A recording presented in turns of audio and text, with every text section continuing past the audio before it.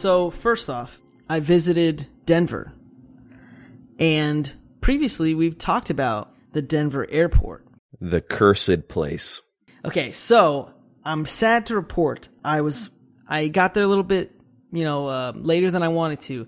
So I didn't get to see any of the creepy murals. That really hurt my heart. Oh, man. But I got to see in all his glory, Blucifer. The stallion. And it was broad daylight, and it still creeped me out. Yeah, it's terrifying, isn't it? Because I look at those hooves and I know there's blood on those hooves. Yeah, like quite truthfully. So I just wanted to update the listeners that I saw it and it's evil and it needs to be burned down, and I'll start a petition. Mm-hmm. But also there is I'm not sure of the building. I was told this when we were downtown, and I forgot it immediately.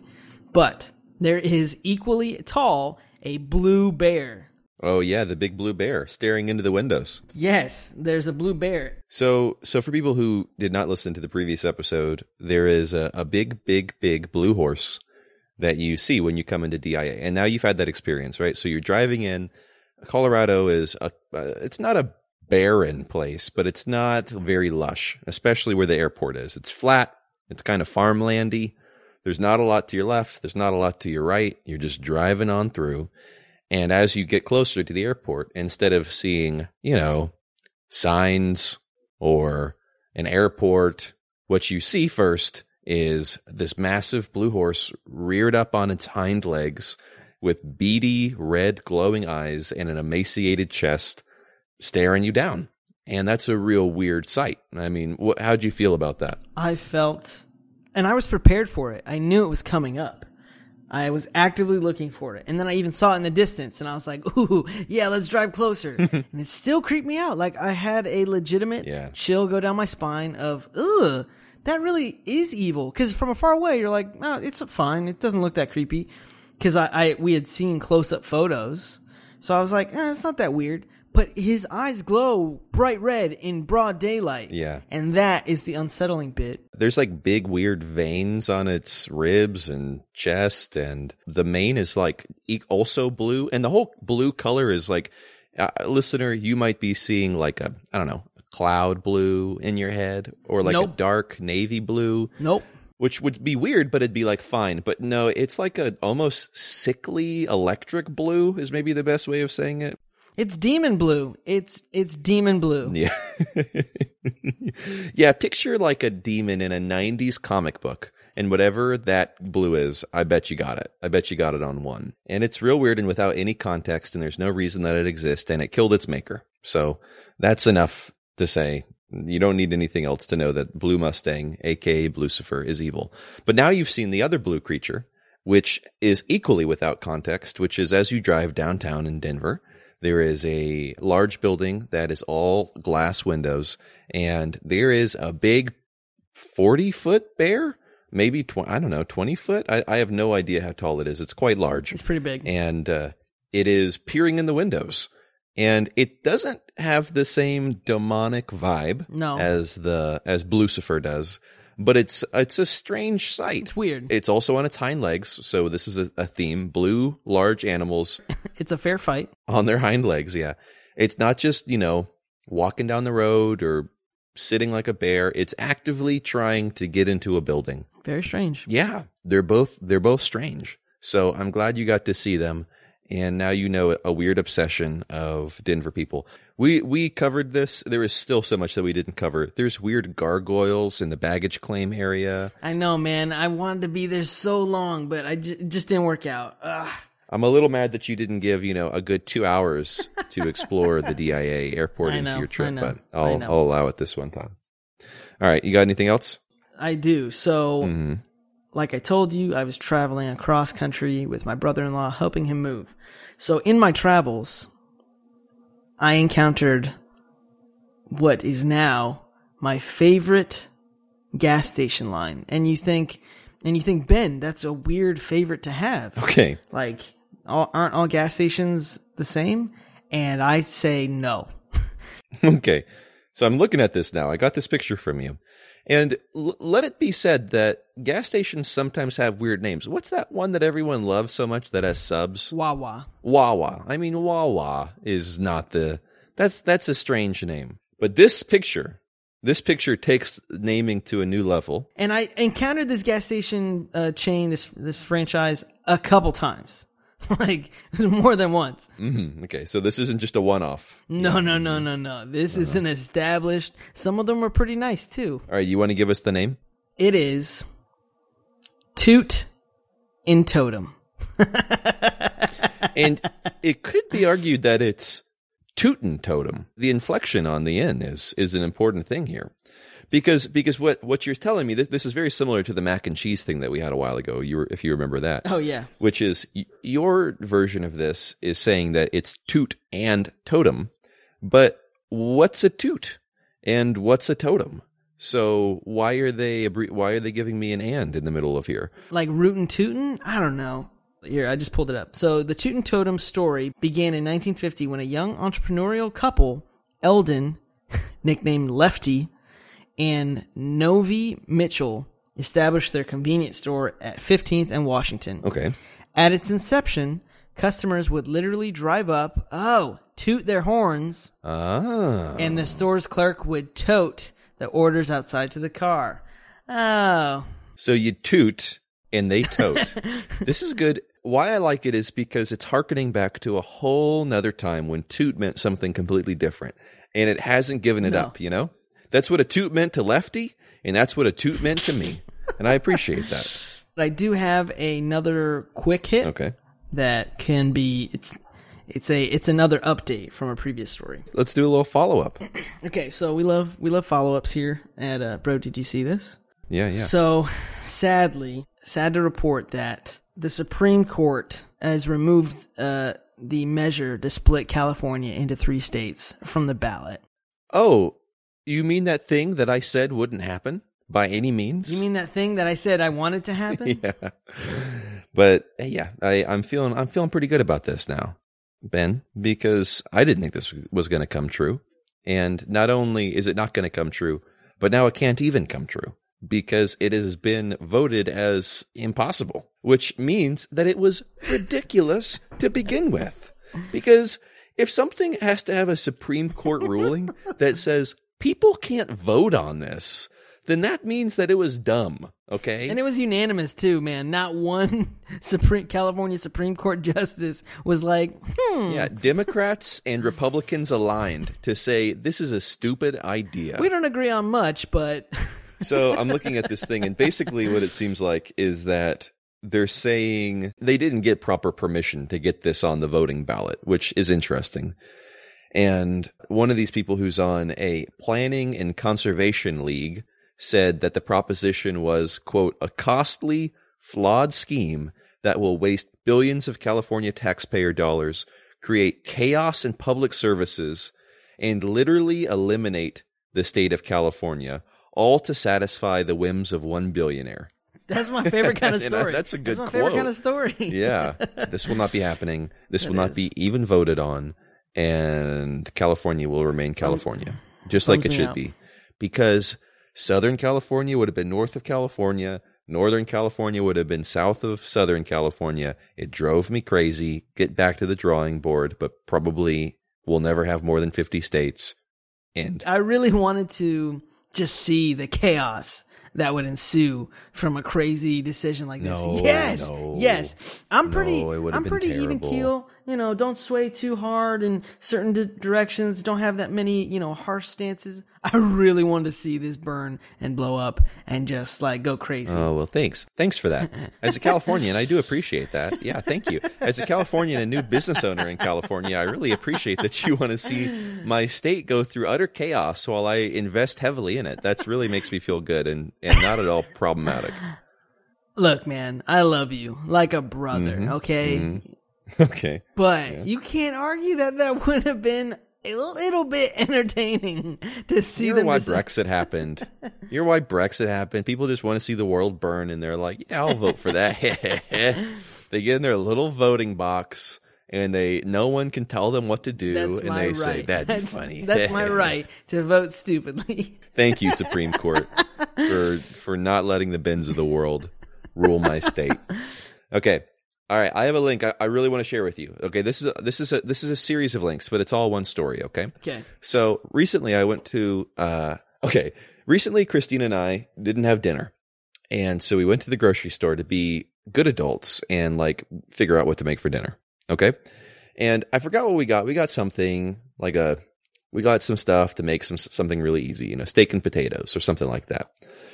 And while we were getting to the checkout aisle, for some reason, we went down the frozen aisle, and then for some reason, we thought, what we need some ice cream. And because we're adults, Ben, I don't know if you know this, but no one can tell you what to eat for dinner. Did you know that? That is a fact. So instead of eating steak and potatoes, we bought that, saved it for later, ate it probably the next night, which was fine. But that night, we just ate ice cream, and that was all we had, and it was amazing. I like always getting something new. So Ben & Jerry's, passe. I've had it. I don't want it. I want something new. Been there, done that. And so I found this ice cream called Three Twins ice cream. Have you ever heard of that? No, but it sounds like a Drew ice cream. Yeah. Just, had a weird logo, had weird flavors. I thought, okay, that sounds fun. The logo, not great, by the way. You'll see it soon. Nothing to write home about there. But they had ice cream flavors that were interesting to me. So I got it. And then for whatever reason, I looked them up, or I don't even remember how I found this, but I was browsing around and I saw the logo and I thought, what's that? And I clicked on it. I ended up browsing through the website. Yeah. But here's what I found underneath a category called absurdity on their website. Okay. Three twins.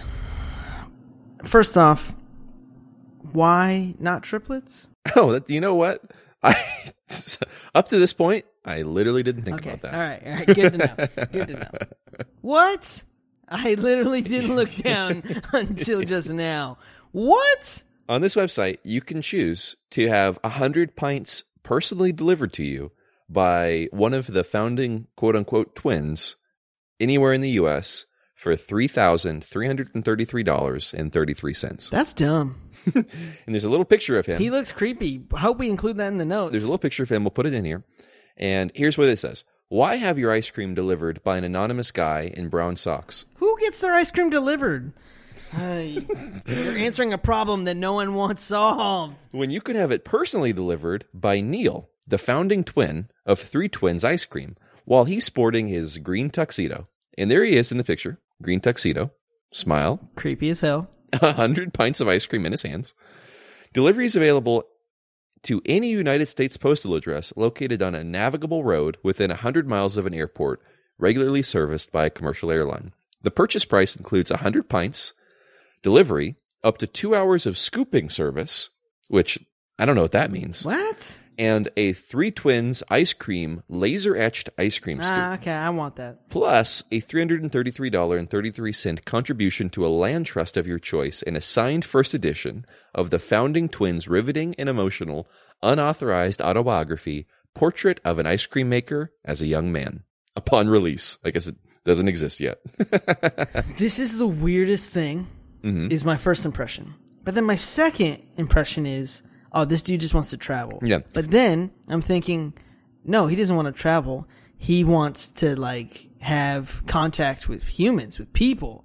He wants to share his story. So this is $33 per pint, which isn't a great value add. No, it's but that's not the total. You're paying for his plane ticket. Yeah. The pint is probably $5 a pint. And who knows how much it costs for an hour of scooping service. I don't know how I'd estimate that. I've never had to think about how much scooping service costs. Or what about the laser etched ice cream scoop? That's got to be, pricey. The laser etched ice cream scoop is probably very pricey. Yes. So, okay. Anything else that you want to talk about this? Because there's more. Well, hit me with the more then, because... Okay. So then I continued into this category, and I found this. What? Okay, forget this company. I'm done with them. So the next thing, same price, $3,333.33. You can get the world's most expensive ice cream sundae, which they must have done some research for that, right? You have to know If it's actually the world's most expensive ice cream I feel sundae. like people make those crazy claims. Okay, well maybe, but I mean $3,000. That's a lot of money, right? So go ahead and tell the listeners what you get with this. Okay, for the package of the world's most expensive ice cream sundae, enjoy a decadent banana split made with syrups from 3 rare dessert wines: a 1960s vintage port, a Chateau de Quim, and German Trockenbeerenesse. I said that horribly. That was perfect. It's served with an ice cream spoon from the 1850s. What? That's gross. Has it been cleaned properly? And comes accompanied by a cellist performance? Yeah. 1/3 of the purchase price will be donated to a local land trust. What's up with them in land trust? Get out of here. I think they're doing this all for like a purpose or promote, who knows? Stupid. Boo. Boo. Yeah, I knew I wasn't going to get you on that.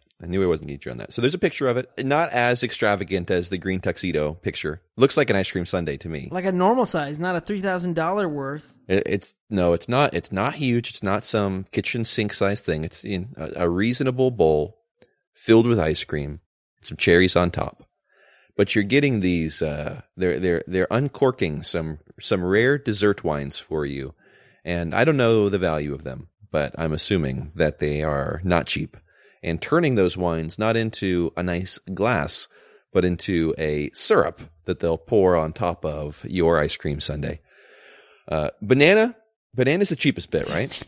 No, that's the most expensive. They're flown in from some Madagascar, island offshoot. They're super rare bananas. Cellist performance, is that more or less expensive than a scooping service? I don't know. I couldn't tell I would you. love if the cellist is actually the same guy, the twin that's going to make the other trip. He does this trip. Who knows? This does not come to you. You have to come to it. It's available in San Rafael, Napa, or Larkspur. Next time I'm in Napa, I'll check it out, see if anyone's eating that very expensive sundae. What the heck? People are weird, man. So now I got to go try this ice cream to see if it's up to par because... Well, let me tell you what is, if you want to try this ice cream, I have a way for you to try this ice cream. And it is in par with our very strange travel plans that often come in BDYST. Here's my final link from the Three Twins. So we just saw the world's most expensive ice cream sundae. And here's one called the world's more expensive, most expensive ice cream sundae. What? It's the same people? Screw these people. Go ahead and look at that price for me. 60. What? 60,000. This is so stupid. I hate these people. This ice cream can't taste that great. So let me read this one for you. If you pay $60,000 to the Three Twins, you will travel to the summit of Africa's highest peak, Mount Kilimanjaro, where Three Twins ice cream founder will hand churn a batch of ice cream with glacial ice from the mountain summit. The mountain's glaciers are predicted to disappear within the next 10 to 15 years due to climate change. So hurry up, I think is the subtext there. Wait. So they're going to use the ice from this glacier, and they're saying, due to climate change, it's going to disappear. And you're only accelerating it by putting it in these dumb ice cream. I did notice the bit of irony there, which is they're like, we have to protect these glaciers. So let's eat it. And by protect, I mean eat it, yeah. And then the part that you won't care about, your purchase helps raise awareness of this fact with a 5-figure contribution to an African environmental nonprofit. Boo. Yeah, there we go. The Sunday's price also includes first-class airfare to Tanzania, 5-star accommodations, guided climb, and as much ice cream as you can eat, and a souvenir t-shirt. I feel like the souvenir t-shirt should have come first there, because it feels like a bit of a throw-in. It feels like an insult. The shirt's like, I'm dumb enough to pay for this crap. $60,000, huh? So much. Pretty interesting. That pisses me off. This is the stupidest product we've ever reviewed on this show. What I like about this, too, is that for the other pictures, they had like an actual picture of the thing. But for this one, they just took a crappy map of the Earth from Google Images and put a little arrow and wrote Mount Kilimanjaro. And they thought, that's fine. In Comic Sans. Yeah. I hate these people. So much. Well, if you ever see Three Twins ice cream, don't forget that if you really want to eat the freshest of Three Twins ice cream, you can only do it in one place, and you can only do it for 5 figures. All right, you have anything for me, or should I give you a couple more? Okay, so I know we both have a love for all things Mario and Nintendo. So what is a Bro Did You See This podcast without our daily dose? So I found this the other day. Actually, I found this a while ago, and I for whatever reason didn't bring it up in a show. But I just wanna watch this ad with you, bro. Making of Kraft Macaroni and Cheese Super Mario Bros. TV commercial. So it plays the ad first, and it's this super, like just nostalgic, makes me think of like my childhood Super Mario World ad with Kraft Macaroni and Cheese. I forgot all about the Kraft Macaroni and Cheese dinosaur. Yep. They don't use him anymore. So it's a mixture of live action bits with animated bits with composite stuff. And so this plays the ad and then shows you all the components and how they like rotoscoped and cropped without the use of like crazy, digital technology like we have today. And it is an incredible process. All right, I'm watching it. Kraft Macaroni and Cheese presents Super Mario Brothers. It's pop-bum, stomp-bum, owning on land, or under the sea only, up or down the drain like owning. There's always adventure on it. It's Kraft Cheesy Macaroni. Now I'm watching the behind the scenes. It's incredible, the layering that went into this ad. Whoa. Right? But just the detail and the like intricacy of this ad. I wonder how much it cost. I wonder how much effort went into it, because it's been forgotten in the the library of internet and like in the library of the internet and in just like advertisement. I found this like on accident, but it like so much. This is a piece of art. This could be like in a museum of advertisement. For real. But yeah, I just saw this and I was like, wow, that I can appreciate that fully as an adult. But seeing that as a kid, because I definitely remember seeing this as a kid, it didn't hit me the same way. I just was like, okay, cool, mac and cheese, Mario Brothers, love that. The crazy thing about it, too, is that there's a few of these shots that, like, they took a lot of time. Yes. There's a kid playing games on the couch underwater, and his hair's, like, all flying up. And instead of just, like... hairspray or something? Yeah, they literally had a rig where he was upside down, hanging from the ceiling, so that they could get that shot, and then they had to flip it upside down so that it was right side up. But that scene lasted for a second. I actually didn't notice it the first time. It's pretty crazy. So much work gets put into things like advertisements, which you know very well, Ben, working for an agency. Yep. And some of it really gets lost to time, but it does. It feels like it belongs in a museum. That was so much work and really well done. That was more polished than like the TV show was. Yes, that did live action and cartoon stuff. So yeah, that's crazy. That's really crazy. I think like when people, especially around like Star Wars, people are like, oh, we miss practical effects. We miss, whatever. I think this is like the perfect example of like what practical effects, how much wonder and amazement it can add to something. Yeah. Like, man, it just felt that much more lived in, that much cooler. And also, it's not as high definition from like TVs back then. So I'm sure they got away with a lot of like pixelated assets and, anti-aliasing problems. Like the edges probably like were bleeding. But overall, this is like a way cooler piece of work. Yeah. Than, something that I've seen today that like, okay, unimpressed with. Mm-hmm. This is old but it's the complexity, it's the difficulty that I'm just like, wow, this was like a couple days of being on set, of filming all this stuff, of production work. This wasn't done in like an afternoon. Well, I'm glad that you brought me into the fine art mode of BDYST, of the observation of a design thing from a bygone era. Because I actually have a link that I wanted to share with you about that, which is the fact that, I don't know if you saw it in the news or not, but we recently celebrated 10 years of the App Store being a thing. Oh, cool. One of the things that has really been interesting with the fact that this is now 10 years old is 10 years is a lot of history. It doesn't feel like it is as old as some of the other things. I mean, the Mac still predates it and has a lot more history, but 10 years is nothing to sneeze at. And because of that, there's been some major design changes over the years. Of course, iOS 7 a few years ago moved everything to a more flat design. But regardless of that shift, I mean, design has changed so much.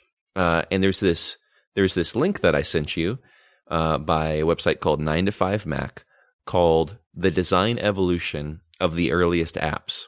And what they've done is they've gone and looked at some of the apps that have been around since 2008 and looked at their icons and looked at their user interface. Oh. And done screenshots of those over time. I love that. So, I started right at the beginning, the iTunes remote. Mm-hmm. The first takeaway that I'm noticing is like how big the screen has gotten. Yeah. In 2018, that screen is massive compared to the 2008 screen. Like, that's laughable. Yeah, it looks totally squished, the initial 2008 iPhone. And in 2012, it got a little bigger, and it remained about that size. It did remain that size, I suppose, until 2018. But the 2008 one looks like the weird, it almost looks like a square compared to the very long screens that we are used to today, which is funny because I remember people being very worried about the screen getting too tall vertically and being cumbersome to use. But this tiny screen looks way more cumbersome to use because of how little information you can put in there. Absolutely. Yeah, so that's crazy. And then, scrolling down to like the icon of the app, I mean, that's fine. It's a play button. It hasn't changed that much. It's interesting to see like the skeuomorphic, vibe of like realism, and then to fast forward to 2018 where it's, flat, gradients, it's bright, it's inviting. So that's cool. Facebook. Facebook always looks bad. Yeah, Facebook's hard to say, wow, what a significant difference, because it looks pretty cluttered and crazy from the jump. One interesting thing is that the very first version of Facebook in 2008, there's 4 status updates that you can see in there. And in 2017, you can see a whopping 1 thing in the Facebook timeline, which I don't think that that's necessarily saying that a bad thing, although there's the awful Facebook stories taking up a good chunk of the top of it. But it's interesting to me that as our phones have evolved, I think that we use pictures a lot more than we used to. And as of 2013, all 3 of the screenshots have big pictures taking up a predominant portion of the news feed, where before, if there were pictures in them in the post, they were relegated to little tiny thumbnails, which just doesn't make sense anymore. And I think that's a cool mark that photos are becoming a bigger part of our life every day. Yeah, and I'm sure that like the designs have changed based on users, behaviors. Yeah. So like that image thing, it's probably like, what? We're visual creatures. Why are we trying to, compact it? Just make it full, make it big. Yeah. Scroll down to eBay, because I think eBay is a fun one as far as icons go. I love how some of them have not changed a lot. Like Evernote's the same, basically. Yeah, Things, which is my favorite to-do list, has basically the exact same icon ever since 2008. Very consistent, just a slight refinement here and there, a move from a bit of depth to a bit of minimalism. Okay, yeah, eBay. Ugh!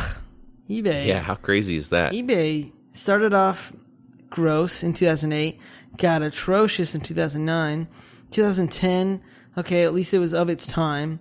2013, it's trying. 2015, it's pretty bland. 2016, tried to get a little bit more interesting, and then 2017, it's whatever. Yeah, it has kind of been cluttered forever. It's never been good.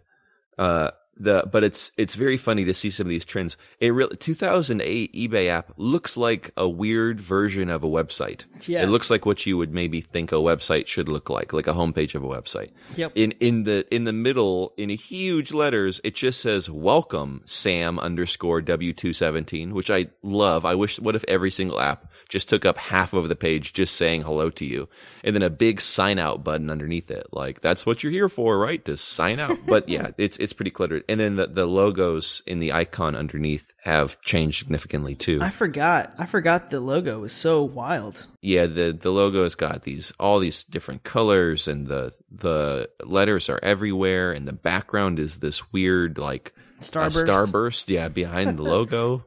It's a lot. And by 2015, the logo is much more simple, and the background's just a plain old white. If you go all the way down to the bottom, you can see all the logos side by side by side by side, which is pretty cool. To me, none of these things particularly stick out as like, wow, what a revolution. But it's something that feels very, this is a fun part of design, right? Which is it's super iterative. So it's not like one day everything just changes and it's completely different. They morph over a series of years into something slightly different. The best example might be in this list, the Instapaper logo, which is a read later app that lets you save articles to check out at a later time. And the logo, the icon has always been a serif eye in front of text. And it started out as a eye in front of a isometric shot of a newspaper. And then it later changed to a like physical newspaper straight on. And then later it changed to a much more beautiful kind of blurred background of a newspaper with instead of just being a bunch of text, little pretty photos. And then over time, over three different icon changes, that background has become more and more subtle, where at this point, if you didn't really know what you were looking at, you wouldn't really notice it at all. And I think that's cool to see this design changing over 10 years. That's a long time, right?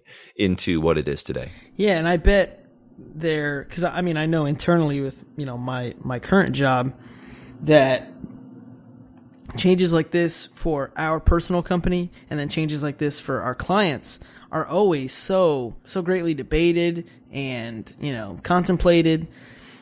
So, while we're on the outside of these decisions looking at just like, oh, the check mark hasn't changed that much. I bet that little change from 2008 to 2013 was like, no, we can't have it be skeuomorphic. No, we can't have it this. No, we can't. Like, I'm sure that there was someone that fought so adamantly, so hard for, this minimal change or against it, or, some of them have changed a lot. Some of them, Yelp is pretty much is the same exact thing with just a different color red background. So, but yeah, it's so interesting to see that. Yeah. So I thought that I'd share that with you because I always like hearing your design opinion. Yeah, that's super cool. I take it that you are a bigger fan of 2018 than you are of 2008. That is for sure. Do you know anyone that would be a fan of the 2008 lineup that we're seeing? Oh, absolutely. Ooh. Yeah, there's a lot of people that still don't like the skeuomorphism, or that miss the skeuomorphism and wish that we would go back to it. So, okay, so it's cool that you brought up, this progression of design, and I even question and say, like, who likes that old style? And you're like, no, people do. So this segues perfectly into, I don't know if you've been paying attention to animation lately, but there's been quite a bit of reboots of old kids' TV shows that are being rebooted with a new art style. And you almost can't tell what show it originally was from. Have you heard about any of these so far? No. So first off, they rebooted DuckTales. Did you ever watch DuckTales as a kid? I did. I don't really remember it a lot, but I remember liking it when I was younger. Yeah, that's probably like one of my favorites from when I was a kid. So they rebooted this one on Disney, and it has a minimal update in style. It's still pretty recognizable as like, oh, this is DuckTales. Like, that's Huey, Dewey, Louie, Scrooge McDuck, Launchpad, Donald, the whole nine. There still was people that were like, well, I don't like it. But overall, this one was received well enough. This looks great. I love it. Right? I love it a lot. It's super fresh and beautiful and clean, and this is super exciting. And it being one of my favorite shows when I was a kid, this is like, oh, this is changing in the right direction. So then we have this next show, which is a little bit different. It's in comparison to the shows coming up, it's still pretty tame. You still can recognize the characters. Only minimal, changes really, but it's the same vibe. So this is a reboot of Teenage Mutant Ninja Turtles. And this is in the classic, because they had been doing some 3D animated Ninja Turtles for a while, and this is in the classic 2D. So again, it's more of a modern, angular, very stylistic shapes. The big change they made Raphael the leader instead of Leonardo. What? So that's the only weird thing, but I can live with it. Why'd they do that? Because Raphael is like the majority of people's favorite, so they're leaning into that, and they're like, all right, he's the leader. Did they make him like a different type? Because isn't Raphael kind of like always angry? Yeah, he's now just like a tough guy. Okay, interesting. Yeah. Okay, so old. I don't really know how to. I have a hard time describing animation styles, but maybe one thing that I could say is like the older one had like a very. I mean, 90s animation had such a defined look. It was very like Exactly. very complex. I want to use words like gritty, which isn't very helpful, but it didn't have a very. When I think of like the word cartoon, I think of maybe more of what this is, which is it's kind of simplistic. I think that's the era that we're in, though. Like, look at even the app stuff from previous. Yeah, exactly. You know, we're all about simplification. Yeah, super clean lines, very expressive faces. Like the further out you get, so there's like if you have like a very close shot of a Ninja Turtle, you know, they have like some pretty good detail on their face and lots of angles. But as you get like further away, it's much more simple, like just a rounded shape with, you know, eyes and a mouth, essentially.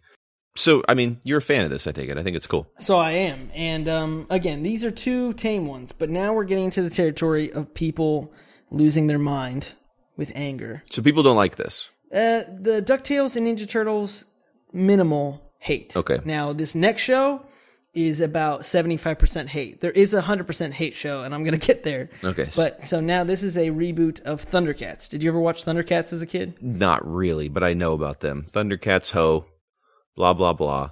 And again, same thing. I mean, Thundercats, was that like 80s? Was that even 90s? That was definitely 80s. So that, I mean, man, I hated 80s cartoons. And if people are mad about this because they like 80s cartoons, I think they're crazy because I thought they were so friggin' ugly. But I get it. Like, it was like super crazy, overly done animation style. And now here we go with like, they've turned the like very muscular main character of Thundercats into stubby, super minimal, highly like facial expression based character with stubby little fingers and not much else. So yeah, this is the most unrecognizable so far of like, you know, its original show and its new style. So for me, it's the same thing of, you know, people hating on movies that come out and reboot. Like the original show still exists. Mm-hmm. No one deleted it. But for me, this is like, oh, cool. I like these characters. I like this story. And if it means that, you know, whether it's the style I prefer or not, it's coming to the screen and I can, you know, take in this content. Yeah, sure, I'm down. Like, revisiting this world is fun enough for me that I'll take it in any form. Yeah, and I mean, it's not like it's bad. Oh, people would disagree. I mean, it's actually quite complex. Like, watching this thing, it zooms from the globe to a crashed spaceship, and then it moves over, and a character flies in from out of nowhere, and like there's a lot of dynamism to this, and I feel like part of why you'd use a simplistic style is to allow for a lot of kinetic energy, right? Like, isn't that kind of the fun of this? If you have characters that look like human beings with perfectly rendered muscles, you can't all of a sudden have a character fly from a pyramid top to, you know, meet them all of a sudden and let their body morph into something different. Where with this, it's very easy because everything can feel very fluid, right? I don't really know a lot about animation, but that's how I feel. Yes. And again, I think I'm on the same page as you. Like, yes, it allows for more kinetic energy on the screen.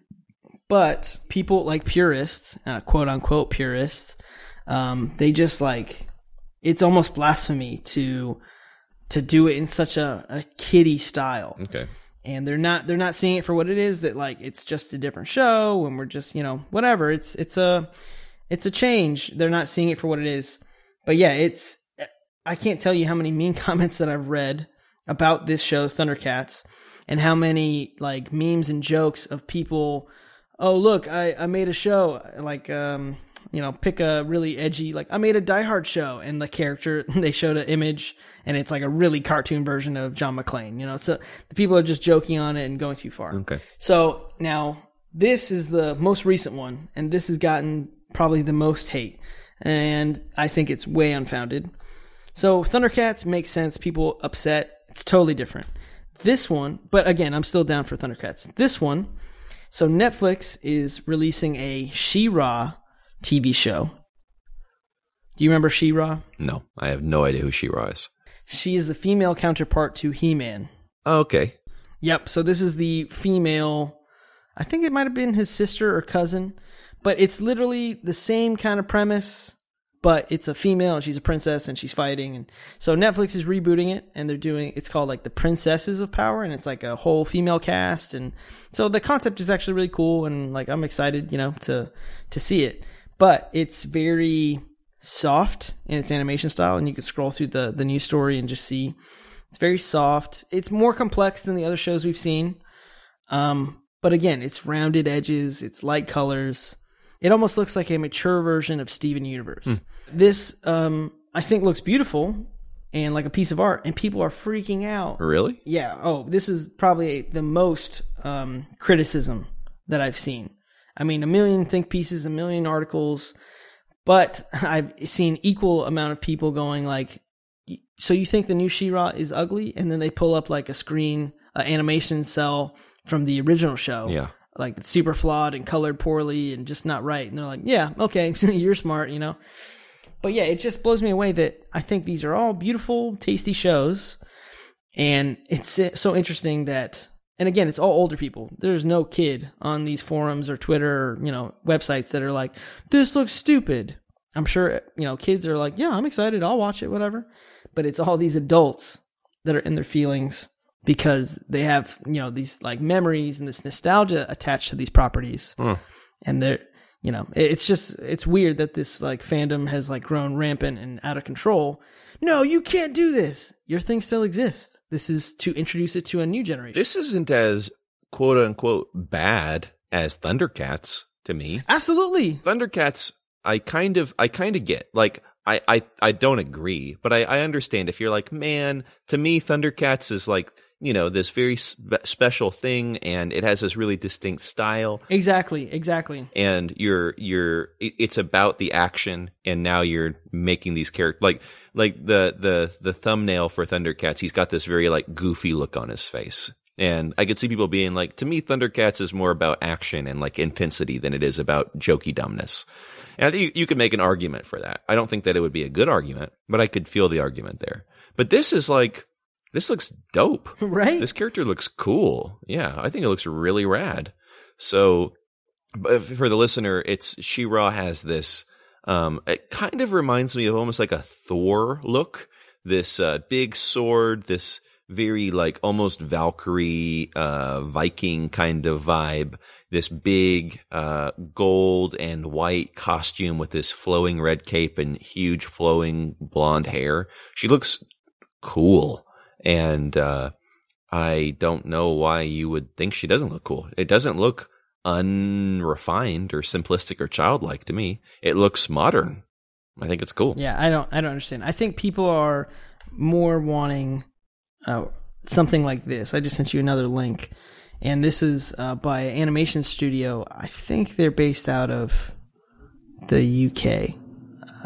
Don't quote me on that, but they are, they've done a bunch of things. They've done stuff for TBS. They've done stuff for MTV, whatever. So a couple of their animators made this fake send up to like an 80s animation show or animated show. And I think this is more the style of what they're wanting. Like the people that are butthurt over this new animation style, they want something that harkens back to the days of old, but with modern technology. It's refined. I just love animation, period. So I can very easily appreciate the Thundercats and its simplicity and its goofiness and, Adventure Time and Steven Universe and all their silliness. But then I see this and I'm like, well, this is beautiful. This is a work of art too. Like, I'd watch this because this looks like Avatar: The Last Airbender. This looks like Voltron, the animated series on Netflix. This looks cool. Yeah, I just think that there can be more than one style. Absolutely. That too. This is a good example of how many dramas the internet can hold, right? Right. This bad boy can fit so many dramas in it because I didn't even know about any of this. I managed to be seeing a whole different version of dramas. Final note, though. Mm-hmm. So I've been more in the positive with this whole conversation. there is one show that they're rebooting that I think I do have a problem with. So remember I think it was last week, we were talking about Sonic, and it's a live action mixed with animated characters, and we were like, ugh, that's gross. But still accepting it in the long run because Sonic is a fake creature. I mean, he's a hedgehog, but he's no hedgehog looks like him. So they are rebooting Rugrats, which that's fine. But they ordered a 26 episode season with a movie, and you're like, all right, that's fine. But the movie is live action, and you're like, oh no, yeah, wait, and you're like, I mean, that's okay. It's basically, look who's talking kind of thing. But no, it's live action mixed with CGI characters. Oh no, are the babies going to be CGI? Are the adults? Yeah. So wait, there's no screen caps of it or anything yet? There's no pictures? Well, believe me, I'll bring it up. I don't like Rugrats. Rugrats is bad. Oh. I never liked it, and I thought it sucked. It also made me scared about eating a watermelon seed and having a watermelon grow out of me, I think. And that wasn't fair. That should have been illegal, I think. Okay, well, so we have some follow-up in the future then. Yes, absolutely. Will Rugrats be good or bad? The answer, in my opinion, will be bad. But will it be really bad or just kind of bad? I guess we'll find out.